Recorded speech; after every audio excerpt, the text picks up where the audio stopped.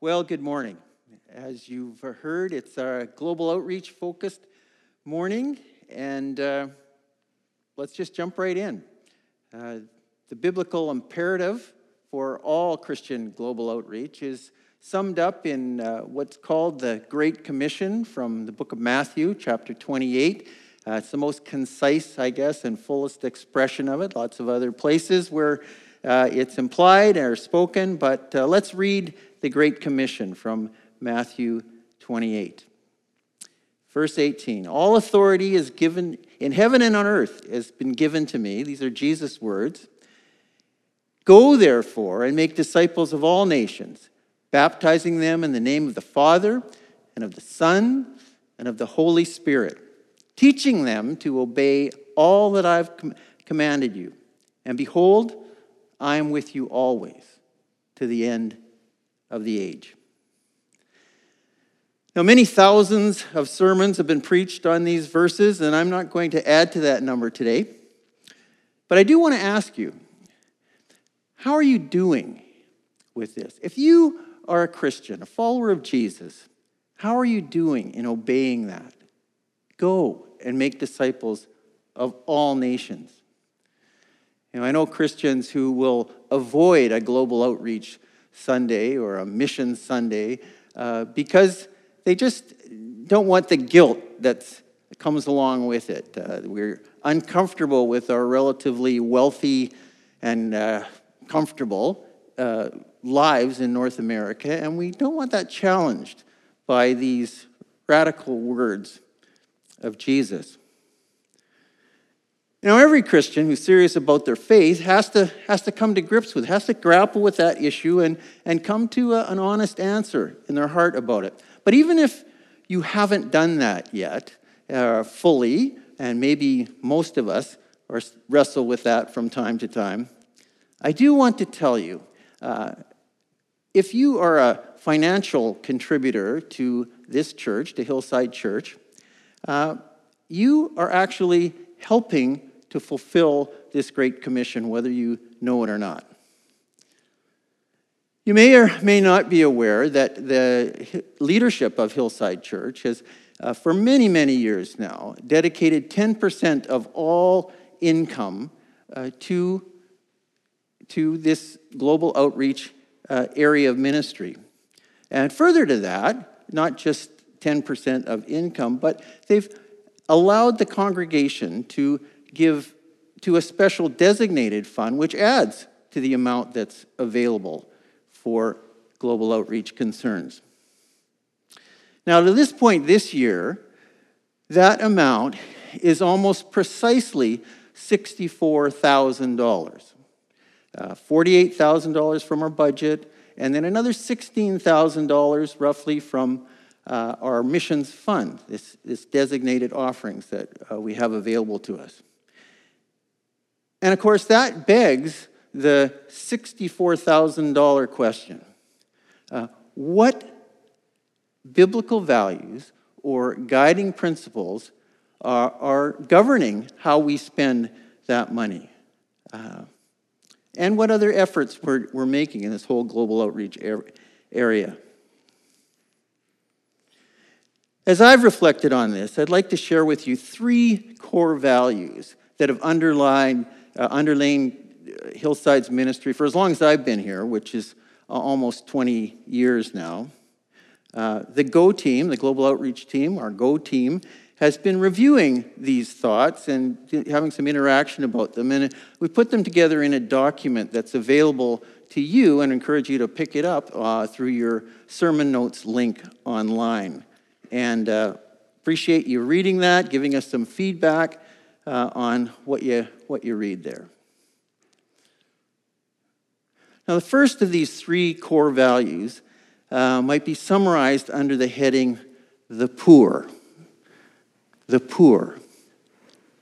Jesus, quoting the prophet Isaiah, described his own ministry as coming to preach good news to the poor. Now, there are two aspects to this human poverty: spiritual poverty and material poverty. with respect to spiritual poverty, without the lordship of Jesus Christ, every human being is spiritually impoverished. Without experiencing the forgiveness, the grace, the freedom, the peace that comes through surrendering to the lordship of Jesus Christ, we are living in spiritual poverty. As that relates to ethnic communities, this poverty is where a church, the living church of Jesus Christ, has no discernible impact on a human society. So that's spiritual poverty. The second aspect, material poverty, is probably easier to quantify, and that's simply the lack of the basic needs of human life: clean water, sufficient food, clothing, shelter. But further to this, Hillside has for many years focused on serving the poorest of the poor. Poorest of the poor. And as that relates to the spiritually poor of the world, this works out as an intentional effort to reach unreached people groups. Those who study worldwide evangelization describe an unreached people group as a group that has less than 1% of believing Christians in their population. And they do not have a church that is an indigenous church that's capable of evangelizing their own people. Now, in case you think that task of evangelizing the world is pretty much complete, there are currently still over 7,000 identifiable unreached people groups, representing over 2 billion people. And it's interesting that one recent study from the Joshua Project reported that fewer than 1% of missionaries end up serving among frontier peoples. Fewer than 1%. And this group makes up about a quarter of the world's population, almost entirely in India or Muslim majority countries. So in response to that, Hillside has consciously sought to support those workers who are going to bring the word of Jesus to unreached people groups.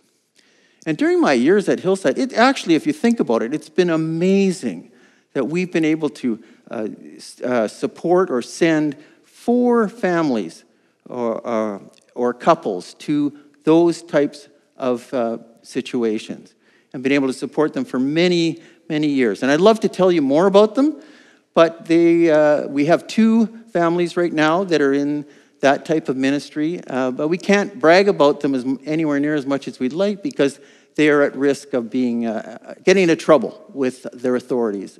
So their identities and locations and activities have to be, we can't make them made public. But we are part of serving that and serving them in that ministry.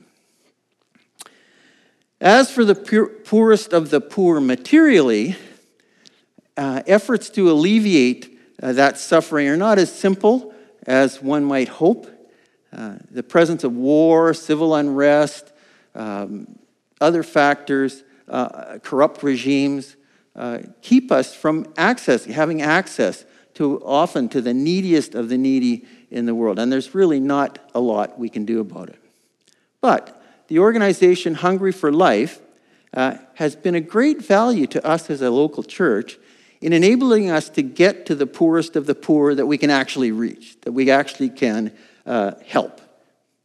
And the projects that we have undertaken in past years in Boro and Seje in West Kenya in Africa are examples of this. Now, those areas are relatively accessible to Western travelers, but due to drought, political oppression, and other factors, these areas simply could not grow enough food to feed their populations.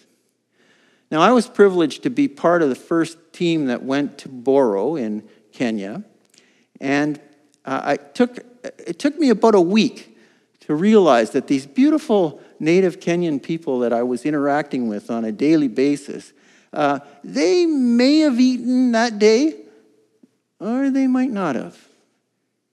And they might be able to eat the next day, or maybe not. It was eye-opening for me, and while Kenya may seem to be a best-case scenario nation in Africa, the suffering and the poverty that was there was stunningly real. And yet, thanks to Hungry for Life, and they're connecting us with this community, and we were able to help a little bit with relief, hunger relief, some food and basic supplies, some water projects, but also the longer-term benefits we were able to help with were in enhanced agriculture projects that actually resulted in them increasing their food production to a place where many of them were able to have a bit of a surplus, feed themselves and have a bit of a surplus, which is the base level, the starting level for an economy, to have a little bit of working capital. Now, some might ask, is caring for the needs of the poor, while it seems to be a good Christian thing to do, is it really an appropriate focus for global outreach? Shouldn't the focus rather be on saving souls as opposed to meeting physical needs? And Derwin, in years past, our pastor here, has laid out a biblical basis for that. We just simply don't have time to do that fully this morning. But I do want to give a short answer, which could be a really long one, but I'll give a short answer in that Jesus cared as he went around. He cared about physical needs of the people he was preaching to. Physical healing was foundational to what he was doing. He's, of course, feeding the 4,000 and the 5,000, which just seemed to be out of compassion for people who were hungry there. But also consider the Apostle Paul, the supreme New Testament missionary. As his mission to preach the gospel to the Gentile churches was being examined by the bigwigs in Jerusalem, the apostles in Jerusalem, they ended up affirming him and saying, yes, we go, you're doing the right thing, you're preaching the right message, but in all that, just do one thing more, and that's remember the poor. Make sure you remember the poor. And Paul says, and that was the very thing I was eager to do. And you can read about that in Galatians chapter 2. And think of this, Paul's final journey of his own free will that we're aware of anyway, in the Bible, in the New Testament, was to Jerusalem. And so after missionary journeys, he traveled back to Jerusalem. Why was he going back to Jerusalem? It wasn't to preach again to the Jews there. It was to bring a gift from all these churches that he'd planted around the Mediterranean. He'd asked them to give gifts to help support the poor in Jerusalem, the poor Christians who were suffering not only from a general famine, but also persecution from their own countrymen. At any rate, we believe that serving the physical needs of the poor and needy in the name of Christ is a legitimate global outreach ministry. And our latest major focus in this area is on the Yazidi. There is an unreached people group called the Yazidis in Iraq. And we are just so, they happen to be unreached people, but they're also refugees living in displaced camps because of war in their homeland. We've reported on this work before, but today we have Brent White from Hungry for Life, a colleague of Lori Allward's there, and Brent's graciously agreed to come and give us a brief update on the state of affairs there. So, Brent, thank you so much for taking the time to come and be with us this morning. Thanks for having me, Dick. Oh. And thank you, church, for inviting me into your home. Yeah. All right. We've been providing assistance to the Yazidi people that are in refugee camps. How many people are we talking about in that area? Yeah, at the height of the conflict, there was more than 3 million people that were displaced because of the war caused by ISIS. So that was people from both Iraq and Syria that had fled to the region of Duhok and sought safety there. Currently now that number's down to about 1.2 million, so a lot of people have been able to go home to some semblance of peace, but there's still 1.2 million people that are displaced in and around that region. Okay. And what's the situation that they're facing at this point in their, it's 1.2 million people, displaced people. What are the things they're facing right now in their experience? Yeah, the sad reality is over the course, it's been almost 6 years now since ISIS swept across Iraq and Syria. And a lot of these people still remain in temporary shelters. They're dependent on organizations to provide food. As they fled, they left behind jobs, they left behind their own infrastructures.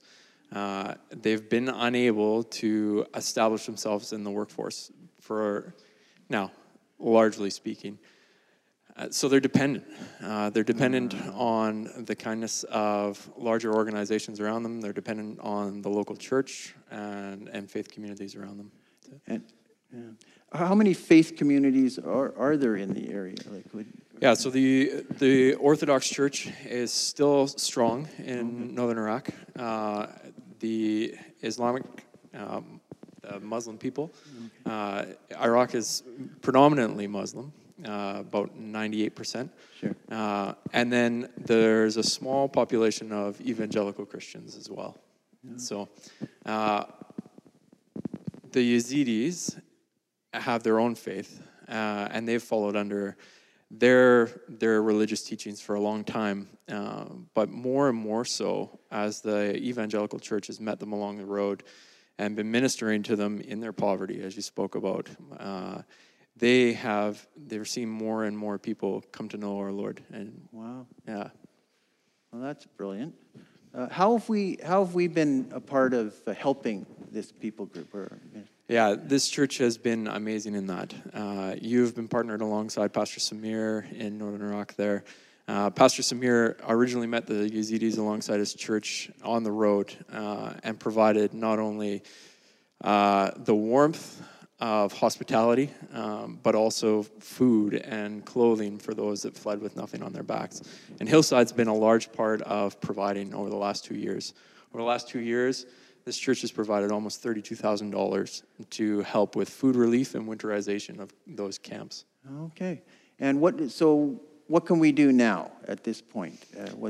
How can we be involved? Yeah, so the need continues.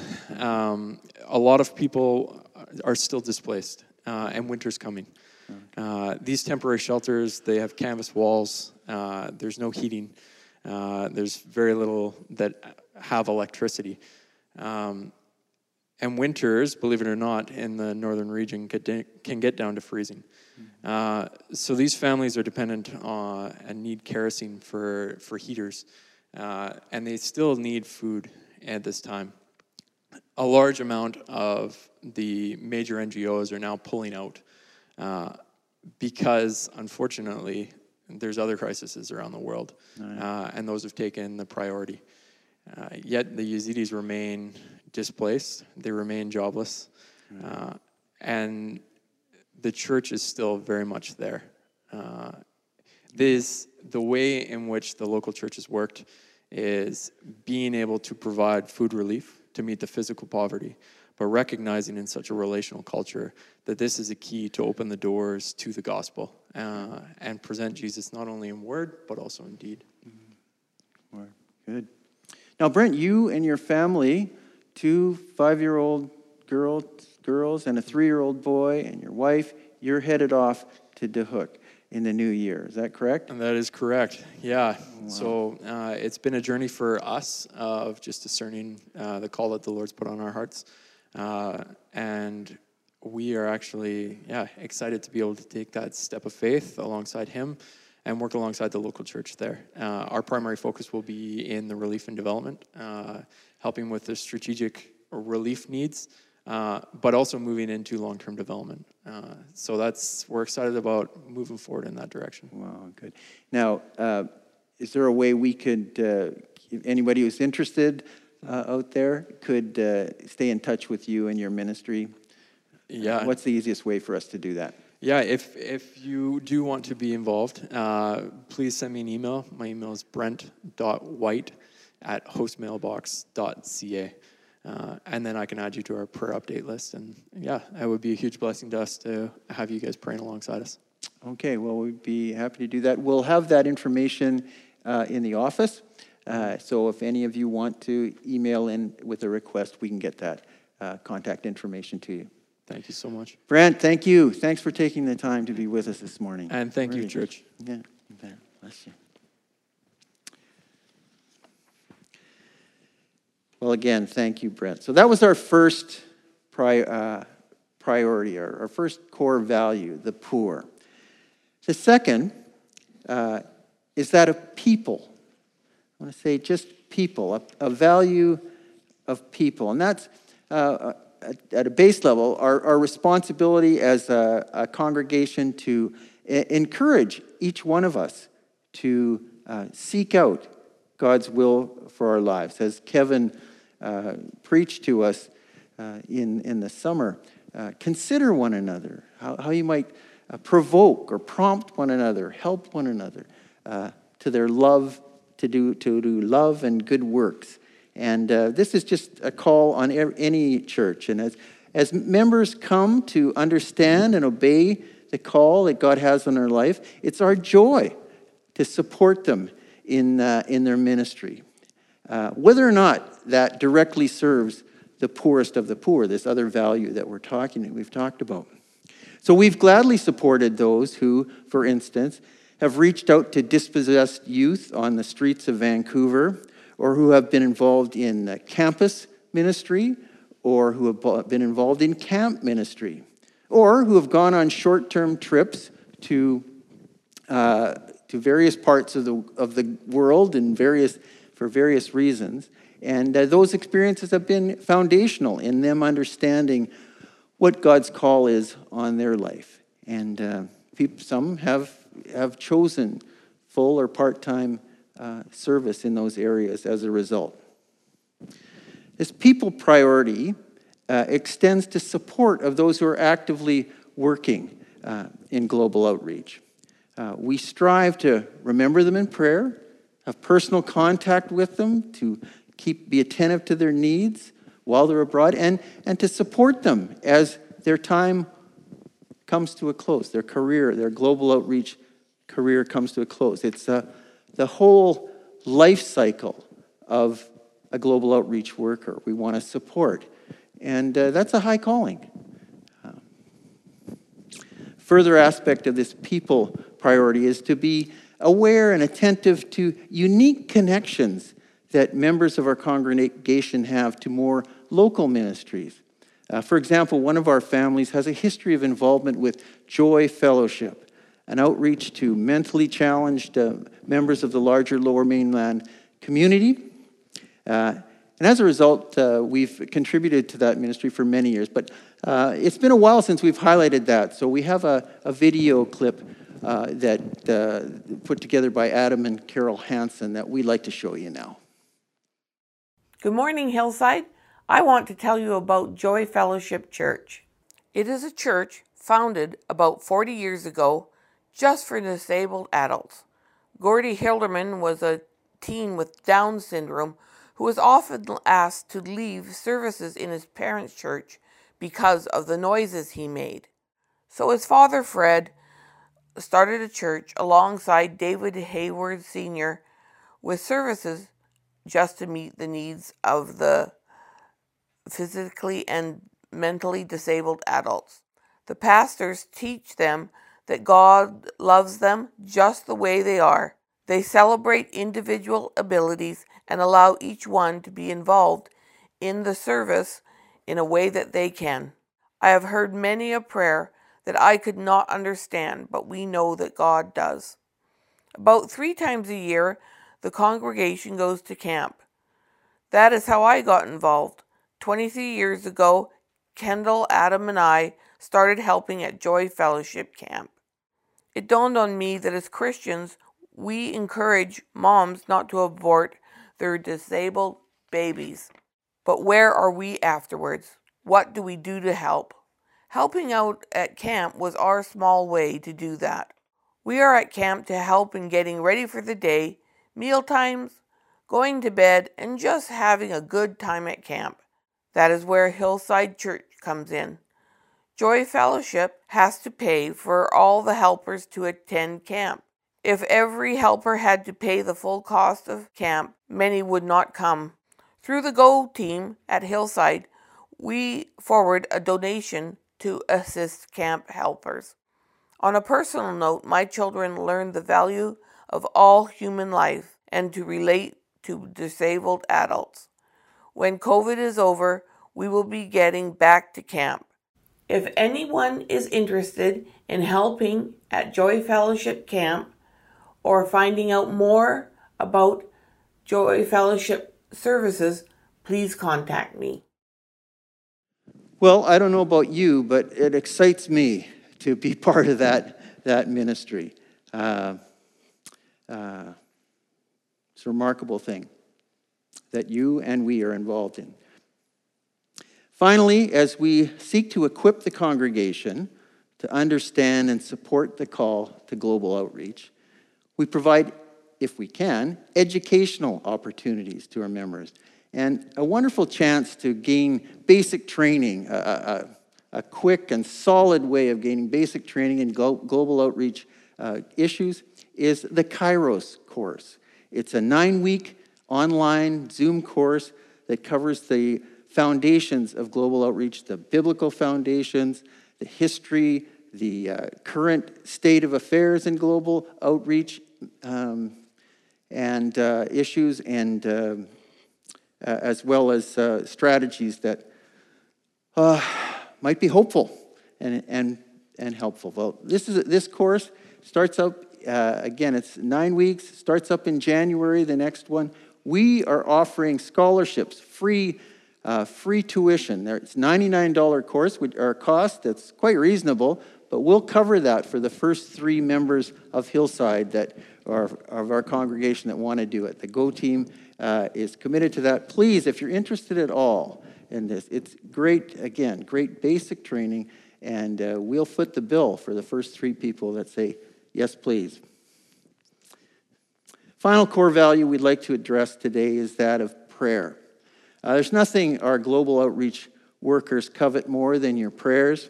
They know that the things they're trying to achieve can only be done by the power of God. And in this, they reflect the conviction of the Apostle Paul, who was constantly saying, help me by praying for me. One way you can do that is through our monthly Zoom prayer meeting for global outreach. And through the wonders of modern technology that we're all becoming more familiar with in these days, they allow us to have a prayer meeting that includes our global outreach workers wherever they might be. And you can do it from, of course, the comfort of your own home. Our own Jill Short has constructed a format for these meetings that promises to be anything but boring. She banned boring. They're 40 minutes long, including worship, a live presentation from a global outreach worker that we'll connect with and pray for. There's also breakout prayer groups and a chance to interact with some, if you have any questions or comments. We recently held one of the first of those meetings. We were able to hear from one of our global outreach workers from across the globe. And all of our global outreach workers will be invited to come to each meeting. Again, they're monthly. And you never know who's going to show up. But anyway, it's interesting, it's engaging, it's powerful, it's prayerful. And we invite you all to come. Our next one is November 6th. There'll be a notice on that and a Friday reminder, and we'll keep you updated as we go along. But we'd love for you to join us. Now, I want to close today with a very brief scripture from a very brief New Testament book, 3 John. And the scripture is this. It's, in the context is the Apostle John is speaking to a local church that has had missionaries or evangelists come into their congregation as they've been traveling, ministering, preaching the gospel. And he says this, "Beloved, it is a faithful thing you do in all your efforts for these brothers, strangers as they are, who testify to your love before the church. You will do well to send them on their journey in a manner worthy of God. For they have gone out for the sake of the name, accepting nothing from the Gentiles. Therefore, we ought to support these people, or support people like these, that we may be fellow workers for the truth." Fellow workers for the truth. Brothers and sisters, you may not be able to go to unreached people groups in the corners of the globe. You may not be able to do much to serve the poorest of the poor in the world, but you can be a fellow worker. As you give or pray, you are a fellow worker for global outreach. And as this scripture reveals, if you show hospitality to co-workers, if you encourage and affirm them personally, sometimes that's what they need the most. You're not counted by God as some second-class global outreach contributor. You are counted as a fellow worker for the truth. And it's in that spirit that the Go team wants to encourage you to take the words of Jesus seriously. Just have the courage to read them afresh again and open yourself up to allow him to speak to you. The tasks implied by these three core values are many and daunting, far beyond what our little Go team can achieve. But as each member of Hillside does what we're able, we have the sure hope that by the grace and power of God, we can be fellow workers together in advancing the good news of Jesus Christ to the very ends of the earth. And I invite you to join us in that. Thank you, and God bless you all.